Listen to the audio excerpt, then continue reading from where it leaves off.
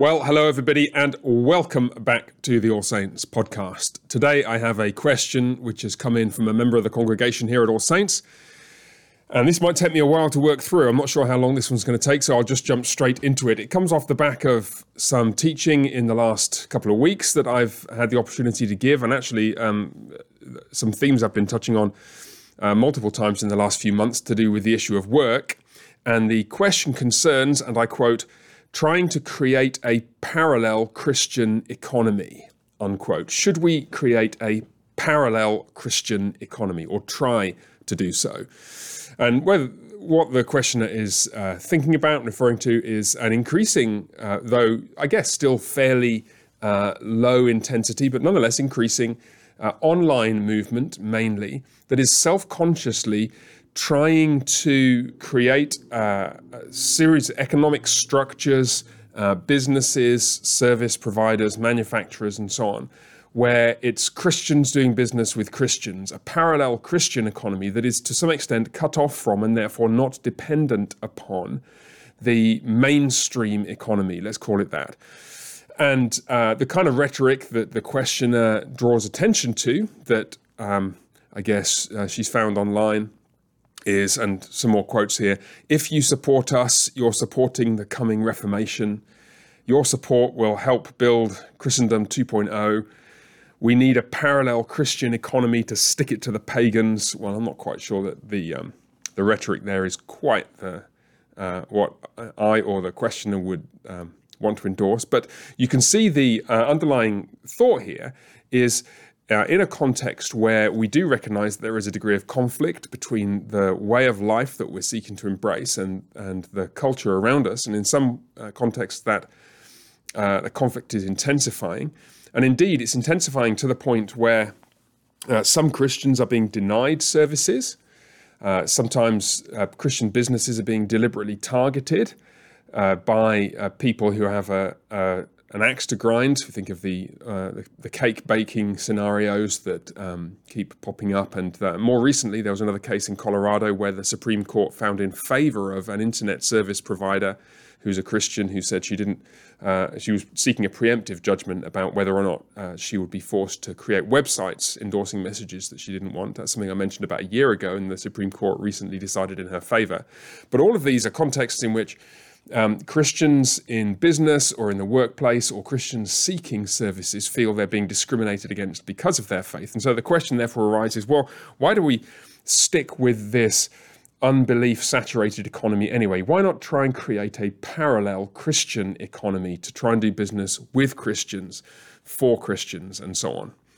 And I want to give some thoughts about this because I think there are some really good things to say about it. There are some things to be careful of as well. And as so often, what we've got here is quite a complex issue where people who've got something invested in the matter are likely to lean one way or the other very strongly and ignore the difficulties on either side. And I want to try and give you a more, what I hope will be a more balanced and accurate and wise perspective on the issue, which takes account of both the many positives and also some of the dangers that we might need to watch out for. So let's first speak to the positives about the possibility of a parallel Christian economy. I mean, the first thing to say is, well, why not?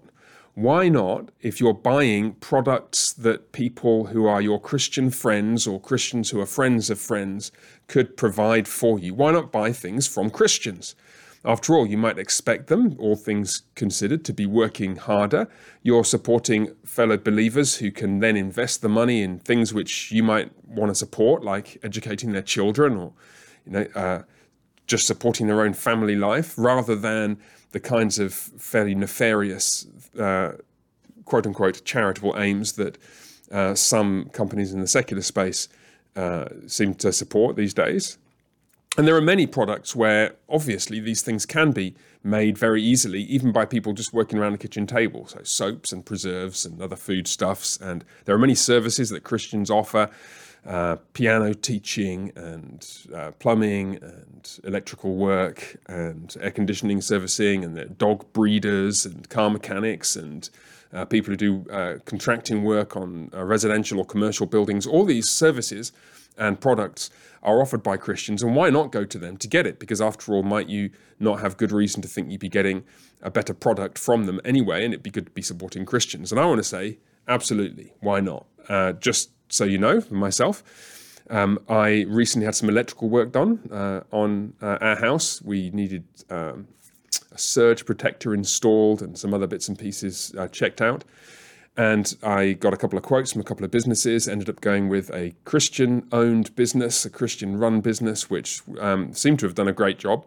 And their quote was a good deal cheaper than the competition anyway, and I was very glad to have had it done. And actually, this highlights another issue where it's quite valuable that you can trust somebody to do the work, because I'm not a qualified electrician.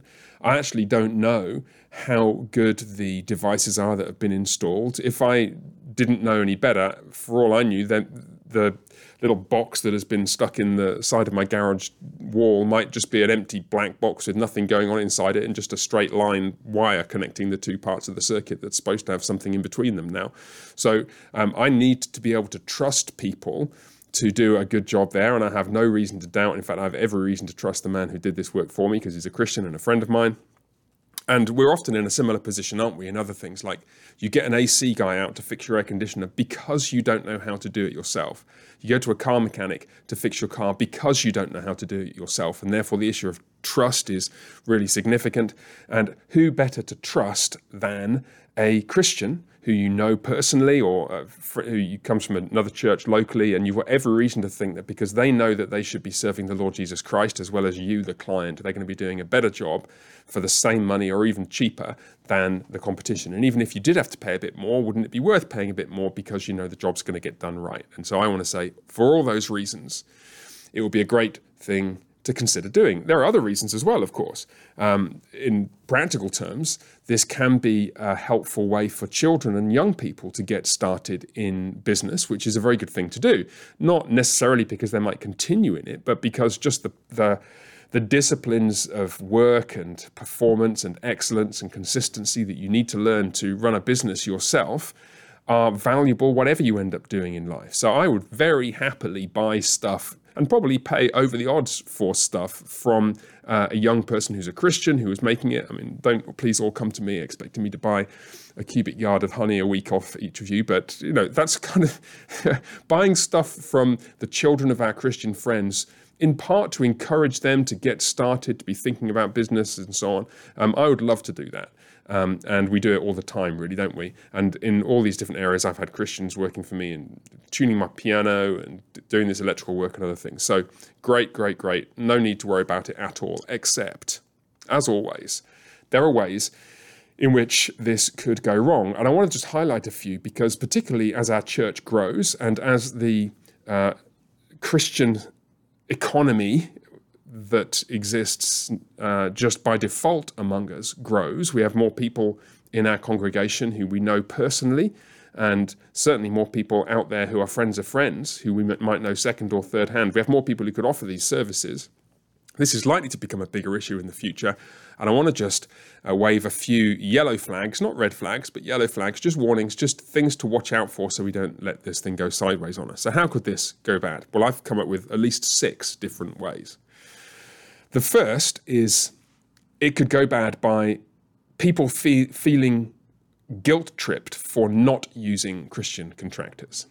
Just imagine the situation in which we've got a couple of Christians in the congregation who are realtors or electrical contractors or plumbers, but somebody goes outside the congregation to some other business that's not run by a Christian, or not known to them personally. Well, there would be nothing wrong with doing that, and it would be a mistake, quite a serious ethical mistake, for us to make people feel bad for going to get service provision from somebody else. Truth is, there might be all kinds of reasons why they would want to do that, and it's up to them to make the choice about what service they want. If you probed too deeply, you might place them in an awkward position where they might feel that they either needed to apologize for not realizing that this person did this business, or for thinking that perhaps this person wasn't the best for the job that they wanted doing. And that kind of thing can strain relationships unnecessarily. especially because, frankly, it's none of my business who you get to do your electrical work or tune your piano or act as a realtor when you sell your house. And so the very last thing that we should be doing is guilt-tripping one another into feeling that you have to use a Christian contractor if there is one available. This is part of the problem with some of the online rhetoric that I've, had forwarded to me, and a quick glance at the internet showed me that this was by no means rare in this particular kind of online space. The problem with the rhetoric of we need a parallel Christian economy to stick it to the pagans, or your support will help build Christendom 2.0, is the implication that if you're not engaging in business within this sub-economy, you're somehow opposed to those things. And that would be a mistake.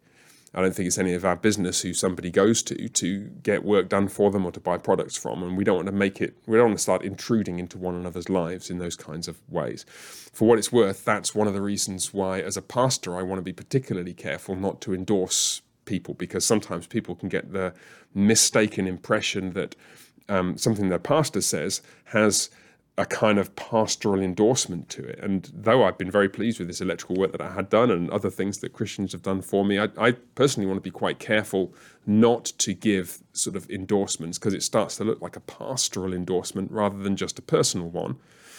And so it's a little disturbing occasionally when I hear pastors doing that kind of thing, because I think it can be counterproductive. That's the first thing, guilt-tripping people because of decisions that they've made that are their business and not ours. Second, there is every possibility that the consumers or the clients in this kind of context could end up taking advantage of the service providers. And I've spoken about this before. I think it's particularly an issue in the service industry, where you've got people offering piano teaching or offering all kinds of other services, electrical, contracting work, that kind of thing. In general, as I've said before, I think the expectation should not be that Christian clients or Christian customers get cheap knockdown rates from Christian contractors or Christian service providers. There are a number of things going on behind this. The first is that if a Christian service provider makes, let's say, after they've paid all their taxes and all their costs and everything else, they might make 25%, say, I'm making up some numbers here, they might make 25% on the bottom line of what they charge you, and they give you a 10% discount or a 15% discount, they've lost 40 or 60% of their profit.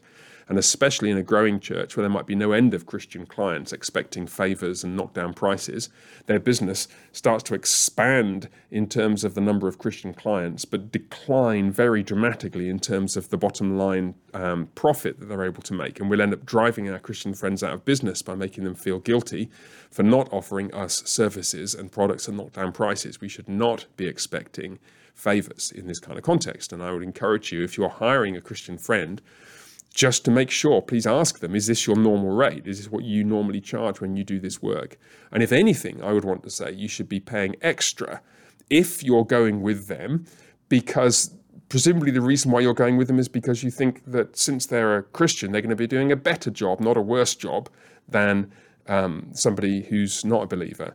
And from the point of view of the contractor, it makes no difference whether they're doing electrical work in a Christian's house or a non-Christian's house. But from the point of view of the homeowner, it makes all the difference in the world, because they have good reason to believe, or they should have good reason to believe, come back to that in a second, they have good reason to believe that they're getting a better service than they would be if they paid the same amount to somebody who's not a Christian and therefore isn't conscious of serving Christ in their business. So that's the second problem. Let's not take advantage of Christians in this kind of growing substructure of the economy by making them feel they've got to give us their work for knockdown prices. The third issue is related to that, the economics of this thing in terms of how the relationship between the service provider and the client might go wrong. It would be possible for us to be personally naive as this economy grows by imagining that everybody who advertises himself as a conscientious, faithful Christian is, in fact, a conscientious, faithful Christian. Sadly, this is something that I'd come across not through personal experience, but in reading some of the material online about this. Obviously, some service providers are starting to realize that in parts of the world where there are a large number of Christians who are keen to get Christian contractors into their home, say, or buy goods from Christian-owned companies or businesses. It's a brand now. Having some kind of logo with a fish or a cross in it, which trumpets a purported Christian commitment, actually is a branding exercise, potentially, and might not reflect the truly Christian character of the people working at the company or the truly Christ-honouring quality of the work they're doing. Now, my aim here is not to cast aspersions upon anybody. It's just to point out economic realities. Once something becomes economically valuable, so does the counterfeit. And what that means is that we ought to do our due diligence. I would be very, very happy to contract a Christian who I knew well or I thought would do a great job to do work for me. But in the end, caveat emptor, let the buyer beware in relation to just picking up an advertisement from a company online that purportedly claims Christian credentials. Of course, we've got to hope and pray, and there's no reason to doubt that the vast majority of them will be conscientious, faithful Christians wanting to serve, and praise God for them. But we don't want to be economically or personally naive about the realities that the incentives are aligned in such a way that at some point somebody's going to claim Christian credentials, so to speak, that are not really justified by the underlying reality. So there's that kind of personal naivety, which leads into the fourth point about the broader economic naivety that I think may underlie not the relationships between client or customer and service provider or manufacturer, but the naivety of the idea that we could create a quote-unquote parallel Christian economy in the first place. Frankly, some of the products in this parallel economy are just going to be more expensive, and they may not be worth the money. They may be a little bit better, but if they're a little bit better and a lot more expensive, then that might be one of the reasons why some people would rather just go to Walmart to buy whatever it is they want to buy rather than going to their Christian friends, even though all else being equal, they'd like to support their Christian friend's business. It just might be that all else isn't equal. And especially in an age where so many of the goods that we consume and the services that we consume are cheap because they benefit from large-scale manufacturing or they benefit from economies of scale in the service sector, it would be somewhat naive to imagine that a service that like a one-man band can offer, or that the service that somebody who's manufacturing things by hand around the kitchen table can offer, is going to be as good as the one that you pay the same amount of money for that benefits from mass production and so on, or economies of scale. In general, mass production either makes things better or it makes things cheaper, or both. And if it didn't, of course, then people wouldn't mass produce things, but they do, everything from cars to computers and everything in between. And so it would be somewhat economically naive to imagine that everything that could be bought in this parallel economy is going to be just as good as stuff on the mainstream economy. Now, what might happen, of course, is that it is more expensive and people would rather pay the extra to get something that they have every reason to believe is good. And all speed to you, all power to you. But again, let's just be clear economically about what's likely to be going on here. Related to that is another economic reality that doesn't seem to be front and center, at least in some of the media that I've read, that some things just can't be made at all in the small-scale parallel Christian economy as it now exists, because they rely so heavily on sophisticated, complex technologies, mass production and so on, which has been being built for many generations and can't just spring up in a night or in a few weeks or a couple of years within a Christian subculture. We're not likely to have a distinctively Christian global search engine anytime soon, or a distinctively Christian internet, or distinctively Christian power distribution, or distinctively Christian artificial intelligence. These are not short-term, or frankly even medium-term, economic probabilities. Now, I'm going to speak to the optimism I think we should have in a moment. So what I'm not saying is there's no hope. Quite the contrary. I'd want to say there's more hope, actually, than some of those touting the parallel Christian economy want to hold out. But what I do want to say is, look, let's be a little bit realistic and perhaps a little humble to recognize that God has been very gracious to us over many generations through this kind of mainstream, quote unquote, non-Christian economy, however much it actually, I'd want to argue. Let me pause there 1 second. I'll come at that from a different angle. The so-called non-Christian economy actually is built on assumptions which are fundamentally Christian in their orientation. If you think about, I talked about this a little bit with David Barnson a couple of weeks ago. The free market is a transaction space in which you can't get anything unless you're giving anything. You're giving something to people who want it. So no surprise that over generations, what's happened is that the Christian economy, the non-Christian economy, the mainstream economy has grown wonderfully because free trade and economic innovation and economies of scale and so on are the fruit of Christian convictions working their way out in economic life. So to try and break free from that is, and then sort of start again, is somewhat naive. Fifthly, and again related to this, there's actually a degree of overstatement in the idea of a parallel Christian economy in the first place. I mean, anybody who sits in their home around their kitchen table, hand manufacturing soap or preserves or embroidered products or whatever it is, of course, there might be a Christian putting love and thoughtfulness and prayer and Christian commitment into doing this thing, but the lights are on, the home was built by unbelievers, the air conditioning is powered by electricity that comes from the same place that the guy next door who's not a believer gets his from. In fact, this is not really a parallel Christian economy at all, and to describe it as such, again, is something of an overstatement. It's a little bit naive. It would be better to say that it's a little an attempt to create a distinctively Christian substructure within the broader economic world, which is itself upheld by the living God, even though it may be peopled and driven by people who don't all acknowledge their indebtedness to the living God. It's a little bit more complex, in other words, than we're going to withdraw completely from the mainstream economy and set up a new system of economic production. And all of that leads to the sixth point, which in one sense is, I think, the most important, although it's the least actionable.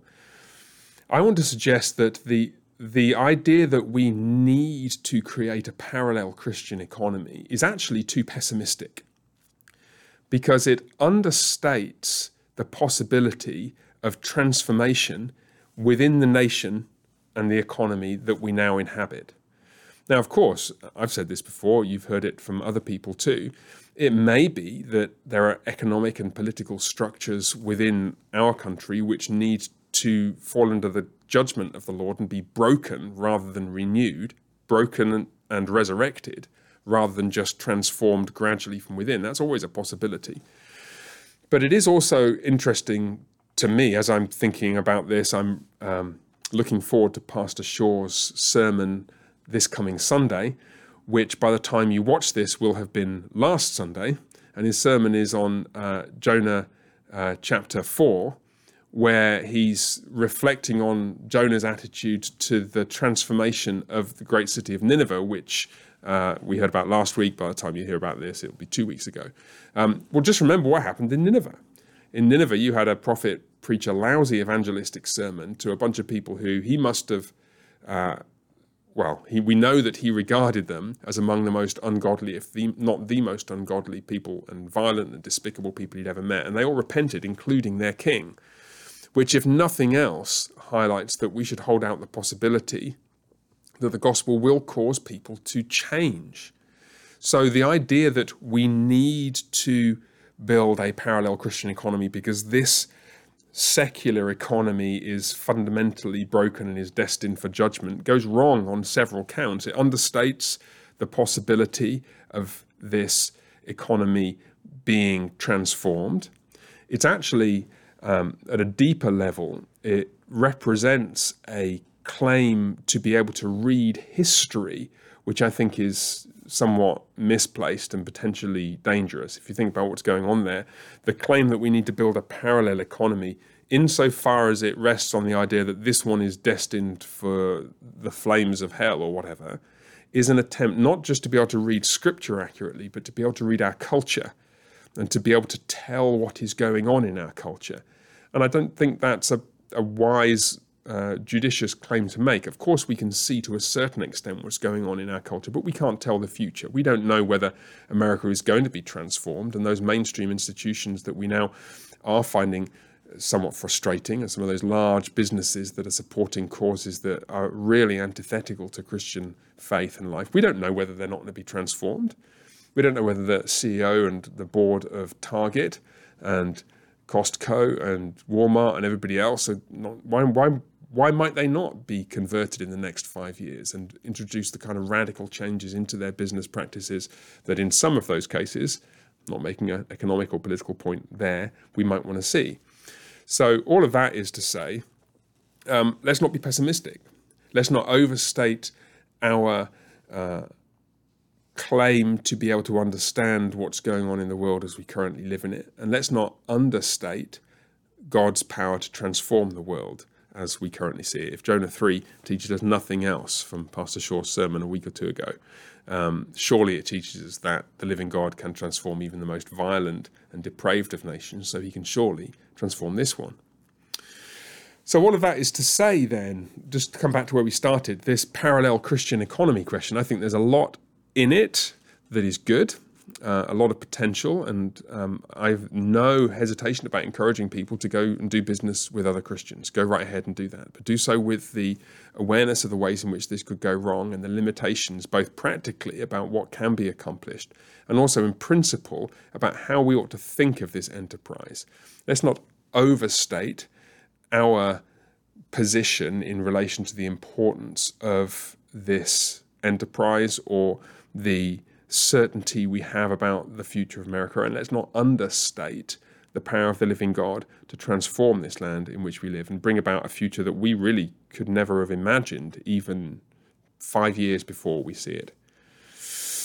Okay, well, I think that'll do us. We're done for now. As ever, please feel free to share this with people, pass it on to anybody who you think might find it helpful. And as always, feel free to send questions in to me if you've got any things you want me to talk about here or any questions about anything else. I and the other pastors here at All Saints would be delighted to hear from you. For now, though, God bless you and bye for now.